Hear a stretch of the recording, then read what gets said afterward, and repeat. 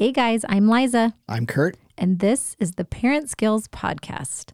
And we are back again for another rendition of our On Track Parenting. So if you guys have not been tuning in, or maybe this is your first time, just to kind of bring you up to speed, what is it now, 2 weeks ago? I cannot do math in my head right now. Yeah. 2 weeks ago, we did an intro. So this is week three of the series. Yes. Yeah. So it's kind of week 3 of 6. Yeah. And the first week was an intro to just all the kind of stages of parenting. And we like to have that idea of, like, Kurt coined it so well, that there's this cute little drawing of railroad tracks of just how we keep our parenting on track and how we kind of move our kids through the stages and just the primary roles and goals. So that one 2 weeks ago was very much an overview intro.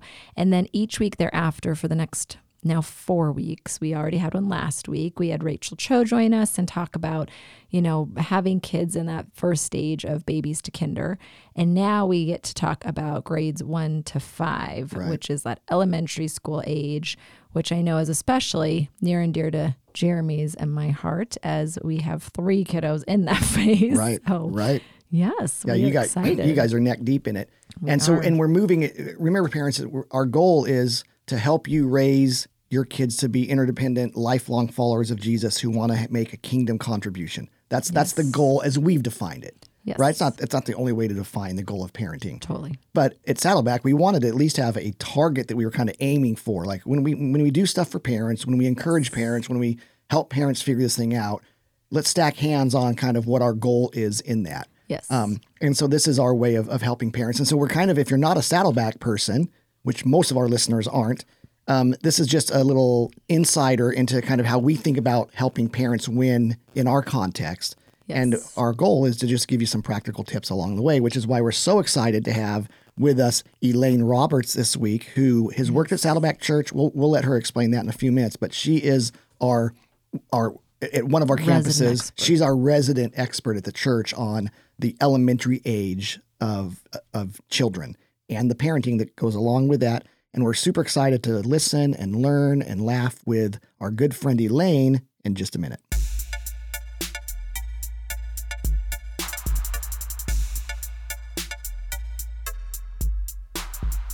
All right, so we have Elaine Roberts here. How are you? I'm awesome. Good. Well, Elaine is a dear friend and fellow minister to children for now. How many years have you been ministering?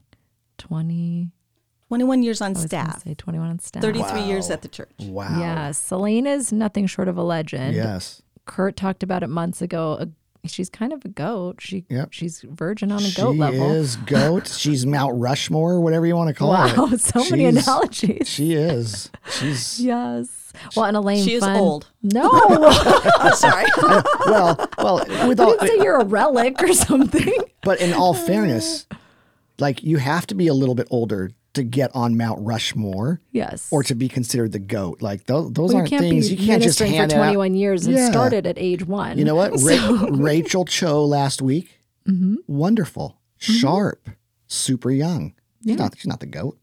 She's not on Mount Rushmore. She can't be. But she's climbing that mountain. She's climbing. She can get there. But one of the benefits, Elaine, of being a little bit older like you and I are, is you might get called the GOAT. So there you go. Yes. And fun story that Elaine was when I first started to volunteer, she was one of my first coordinators when I was a high school student. Wow. So fun. Wow. But yes, Elaine is a wealth of info because, gosh, over 21 years, I would say you've ministered to thousands, if not hundreds of thousands of families at this stage.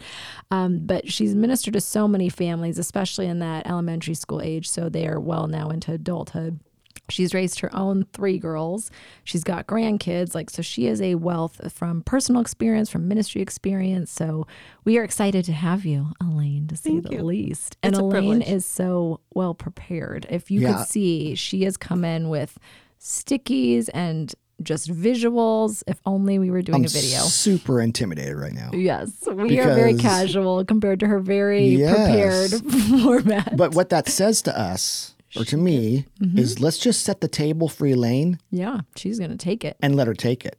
Yeah. And we'll just kind of sit back and go along, and we'll chime in once in a while, obviously. But Of course. So why don't you just kind of set the table a little bit, and then Elaine, we're going to toss to you and let you go after it for a few minutes.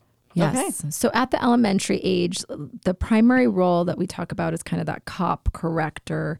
And then there's some goals we'll talk about. So I'll, like Kurt said, we'll just kind of let you take it away as far as like, what wisdom would you want to share with the parent as they are entering that cop corrector? Like, how do they know what that would look like? And what words of wisdom would you share? Because those aren't the most fun descriptors.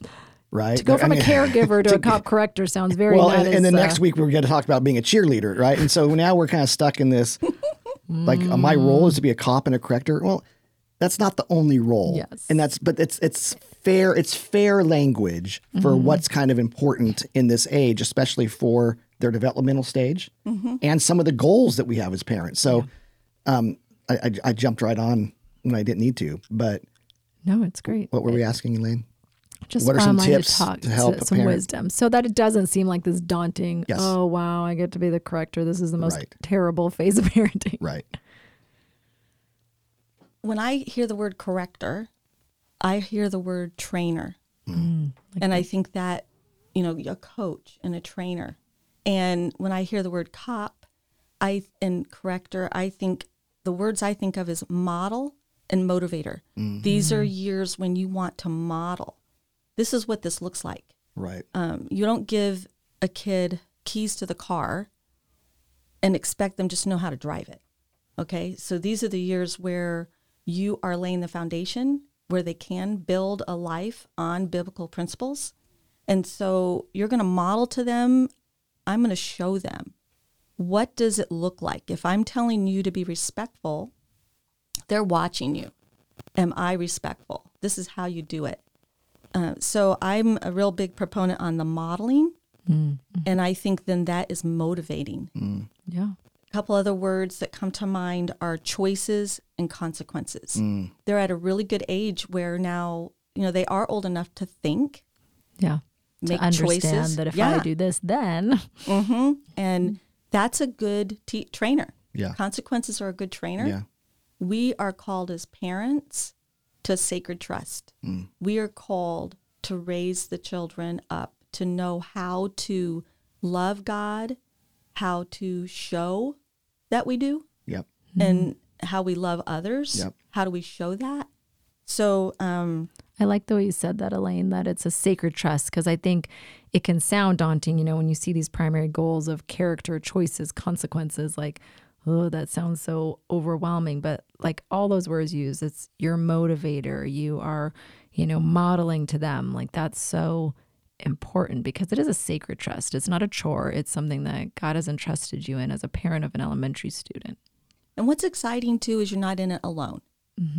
It's really important to be connected with other parents. It's really important to be connected with other people that are maybe a little bit further along than you, because they have not done it perfect. So you can learn from them what they've done that's worked well and what hasn't. I think it's very important to do like scenario training, meaning, hey, have conversations with your kids. If this happened, you're in this dilemma. What's the choice you would make in that dilemma? What's the good choice? What's the bad choice? Talk it through. How does it feel? Right. Get them thinking. And I think at this age, I think we underestimate how much our kids can think and even how deeply they feel. Right. They're going through stuff at school, in the home, on the playground. Right. And I think if you start doing scenario planning before it happens, it's like you want them to know these things are going to happen to you. If I had to do something different in my parenting, I would have done more of that. So almost I'm hearing like anticipatory preparation versus reactionary. Like, oh, you got picked on at the playground today. Now I'm going to respond. It's like, hey, you're going to at some point have a kiddo who's not going to be super kind. It may be tomorrow, it may be in 5 months, but let's talk about what would you do if. Right. Well, and when I look at the words cop and corrector, those feel very reactionary. And yet, you look at a lot of like the police forces in the country and all this debate about what's the right kind of policing. And they talk about community policing, which is a more relational approach, right? Where we don't just respond, but people know us ahead of time. We're in conversations with people ahead of time. There's trust being built amongst us and them ahead of time, so that the correcting law enforcement isn't perceived as this negative thing. It's we're in this together with you, which is kind of what I hear you saying. Elaine, help us for a second, because when I look at the primary goals of developing their character, helping them learn to make wise choices and understanding the consequences, the positive and negative consequences.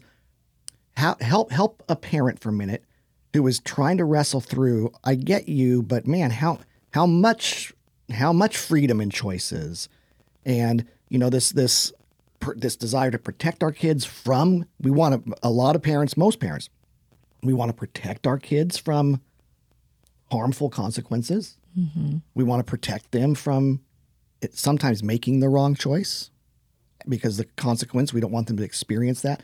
So how do you help a parent, say maybe of like a third or fourth grader? Because it would be different than a junior higher, but a parent of a third or fourth grader navigate that tension that we feel between, I'm going to make choices for my kids because I know what's best and what will keep them safe and smart and all that, versus giving them enough rope to figure that stuff out on their own. Like, do that dance with us for a minute. That's a good point. I think that's where, as the adult, you discern, where do my kids have the ability, the developmental age to make the choice. So you give them choices where it's safe for them to make choices. And then that, I think, they don't feel so frustrated. If you're making every choice for them all day, every day, they're not learning to think. Right. But they're also could get frustrated. Right. Totally. Right. And so giving them opportunities for choices where they can, and then celebrating when they do it correctly. Right. And I think that's another big thing. I think we tend to can see what someone does wrong and point that out, but we don't always point out when they do it well. Right. So the see it, say it is a good principle to use. That's very easy. Like catch them doing it right and call it out and reinforce it. Yep. Immediately. Right. Like that immediate reinforcement. And then that's going to click to them the importance. Well, that felt good. I did this. Now, making good choices aren't always going to feel good. And that's what I'm saying. We need to prepare them. Right. That's where the everyday situations and having conversations and playing things out, where they're prepared. Right. That I think one thing with my kids as they got older, what was confusing to them was they did the right thing and then they lost some friends. Right. And that didn't feel good. Right. Yeah. And so I think preparing them, it comes down to, like you said, relationship. Yeah. When you're building that foundation where you're a safe place, you're a trusted person in your kid's life for them to talk to and open up to and come to. I would even say broaden that, allow other adults that you trust to be in their life to speak into it. Yeah. Because a lot of times they'll listen, because someone else could say the exact same thing as you, as long as it makes you're on the same page. Almost always. Rachel and I, we didn't do this well every time, but we tried to. Excuse me. We tried to have this perspective of the bigger the consequence, or the more consequential the consequence, then the less freedom we gave them to make the decision, right? So the more detrimental it could be if they got it wrong, the less likely we were to let them make that decision. The smaller the consequence, the more likely we were to let them make the decision. And I think that kind of served us well, because sometimes we're making decisions for our kids and we think, in hindsight, you go, okay, if that would have gone bad, like if they made the wrong decision, what would have really happened? Yeah. Something small. And yet we still made the decision for them. And we took away an opportunity for them to make a decision and learn. And the consequence of getting it wrong wasn't that big of a deal. And the other thing that really helped us is, at a certain point, we started letting what we called like the law of natural consequences kick in, right? To where we didn't have to instill consequences. This is for things like if you don't study for a math test, you're probably I mean, I guess we can ground you or whatever, take away some freedoms, Or we can just let the law of natural consequences kick in, and you're going to get a bad grade, and then you're going to be told you got to retake the test or whatever, and that's a bummer. And then and then we just had to refuse to go to the teacher and say, "Hey, can you give my kid some grace?" No, the natural consequence is he chose not to study for the test, got a bad grade. So I think that's that tension of how do we, and I say tension because you'll never have to figure it out. There's a lot of things in parenting you just got to embrace. There's no perfect balance. You got to embrace the dance and the tension, right? Mm-hmm. And it's hard. It's hard to watch your child fail, but it's the best teacher.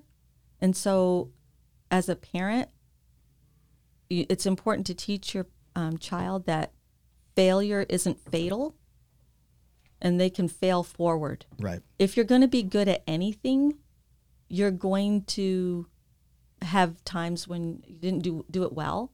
And so that's a big parenting thing too, is how much do we intervene? How much do we not?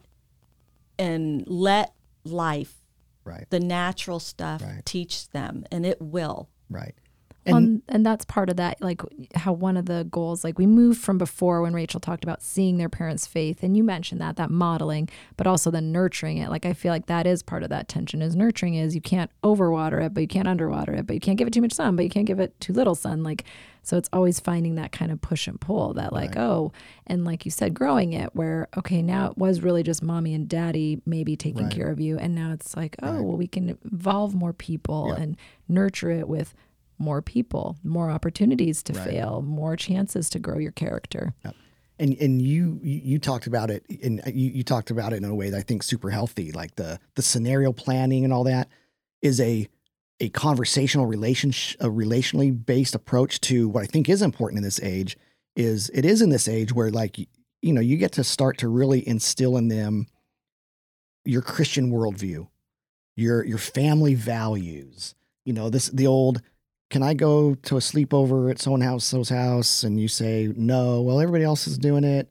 Well, yeah, but at our house, we don't sleep over if the parents aren't gonna be home or whatever. Right. And you're just kind of instilling, that's a little bit of that cop part. That's not fun. Mm-hmm. Right. But at this age, the reason why at this age, there is this corrector cop, a little bit more of like a positive enforcement of our values and who we are as a family and what is right and what is wrong, is because in the next stage, it really starts like you really got to start giving more freedom.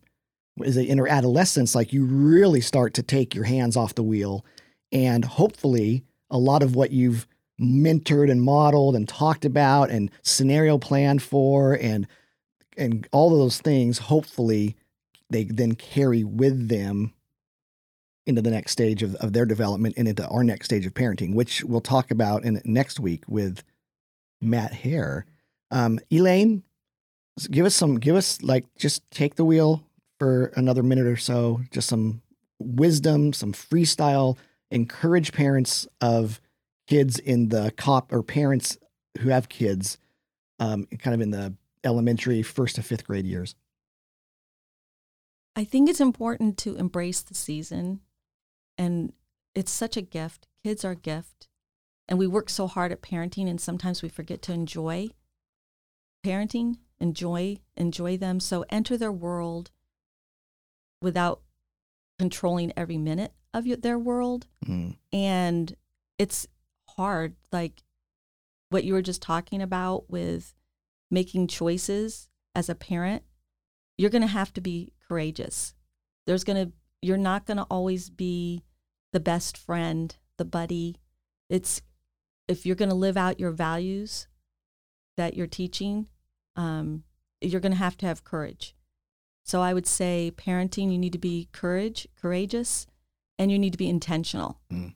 And that's why I guess in my mind, it's just really important. You can't just wing it and hope it all works out right well. And I would encourage parents to not do it alone. Obviously, I'm a woman of faith. Without Christ, I parent with Christ. I don't make up my values. I get them from God's word. So that is really good because it's not on me. Right. It's on God. Right. Right. And my kid can't, they tried to, you can argue with me, but God, right? So the biblical principles, and there's so many tools out there now that go to trusted places like our church or another Bible-believing church. Look for resources. I know that for me, I used Boundaries with Kids. I wanted my kids to learn how to make their own boundaries, where I didn't have to make them for them. Right. But they have to be taught that. Right. And so I model. I have boundaries. Right. But then again, be intentional in sharing with them, this is why I choose what I do. This is who I'm living for. And what's my motivation is whatever. The only thing that lasts is what's done for Christ. Mm-hmm. Yeah. And so for even my parenting, God entrusted me with these kids that he created to raise them up, to know him, to love him, and to serve him. For me to do that, I need to know him and love him and serve him. So it's an ongoing process, but it's a special age because they're like sponges. And that's why I keep saying model and motivate. I hope that my life motivates my children to make those biblical principle choices. Yeah. Awesome. Well, man, if you're listening and you are within driving distance of a Saddleback Church campus in Southern California, you got people like Elaine who are loving on your kids. And if you're a parent of an elementary age kid, knowing that people like Elaine with that kind of passion and understanding are ministering to your children and to you as parents, man, we'd love to have you. Or like Elaine said, find a church that loves Jesus and loves God's word. And they got people at those churches that are experts in kids ministry too. And, you know, you're not, and the reason we promote that so strongly, lots of reasons, but primarily because you're not supposed to go through it alone. Mm-hmm. Whether it's life or marriage or friendship or parenting, we're not meant to go through it alone. And finding a great church is, we think, one of the key components in making sure you're not navigating this crazy life on your own, and of which parenting is maybe the craziest part of our journey for those of us who get to do it. So Elaine, thank you so much for joining us. You're the best. Yes. Everybody, thanks for listening, and we will see you next week.